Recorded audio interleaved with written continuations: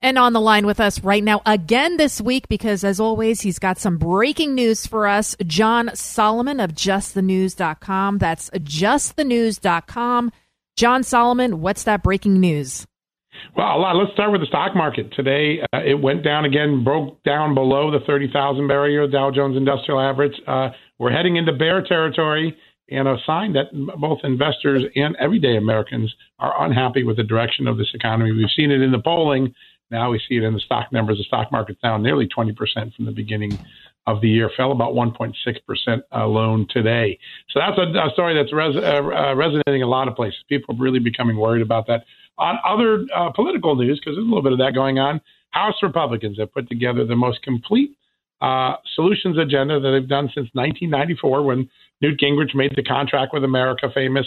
It's called the Commitment with America, put out there by one of Newt Gingrich's students, now the leader of the House Republicans, Kevin McCarthy. A lot of different big items in it, reducing the size of government, getting inflation down, reinvigorating the energy industry that Joe Biden has strangled. But the big one I think a lot of people are talking about, they promise that one of the first things they'll do is defund those 87,000 new IRS agents that the Biden Inflation Reduction Act, which, by the way, doesn't reduce inflation, put into motion with Congress last month. So that's some of the big news cracking around town right now.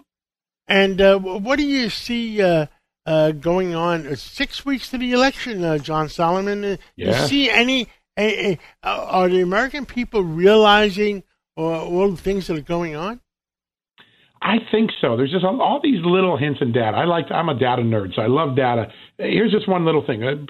Former President Trump is going to North Carolina tonight. And I hadn't looked at this for a while, but I checked it out last night. We wrote a real fun story. In North Carolina, there's been a remarkable dynamic since Joe Biden took over. The first dynamic is the number of Democratic registered voters has gone down for the first time in a very long time.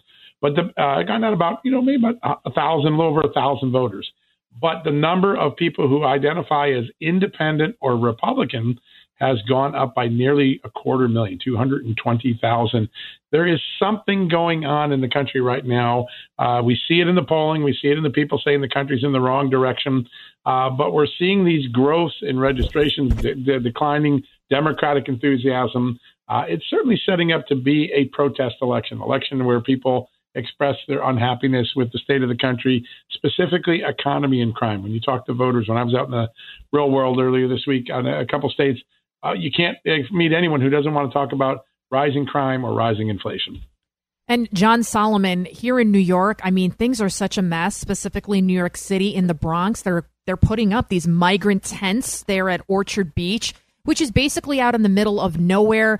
Nearby, they're also putting up a building for about 1,500 guys, also fresh from Rikers Island. So that whole area, which is actually kind of like a nice part of the Bronx, is going to be decimated because right now New York City is under siege with all these migrants. We're up to about 14,000. And yet no nearby Democratic mayors or governors are offering to take some of the migrants, take some of the load off of New York City. Does that surprise you? No. Listen, I think everywhere in the country, people are beginning to understand the baseline consequences of this anti-crime movement, or what I should say is anti-law enforcement movement. First, it was defunding police, and it was letting people out who are violent offenders on no bail, no cash bail. And one of the places where you're seeing it marquee play out on the big stage is Pennsylvania, just to the south of you. There's a clear beginning, a reevaluation of the lieutenant governor now running for U.S. Senate. He was way ahead in the polls. Polls are tightening up. The more that Oz focuses on John Fetterman's record of, hey, he really did want to release second-degree murderers from prison. He really did want to decriminalize heroin. He really is a proponent of these things, even though he's denying it now. The more you're seeing the electorate turn in that race. And I think that's a bellwether.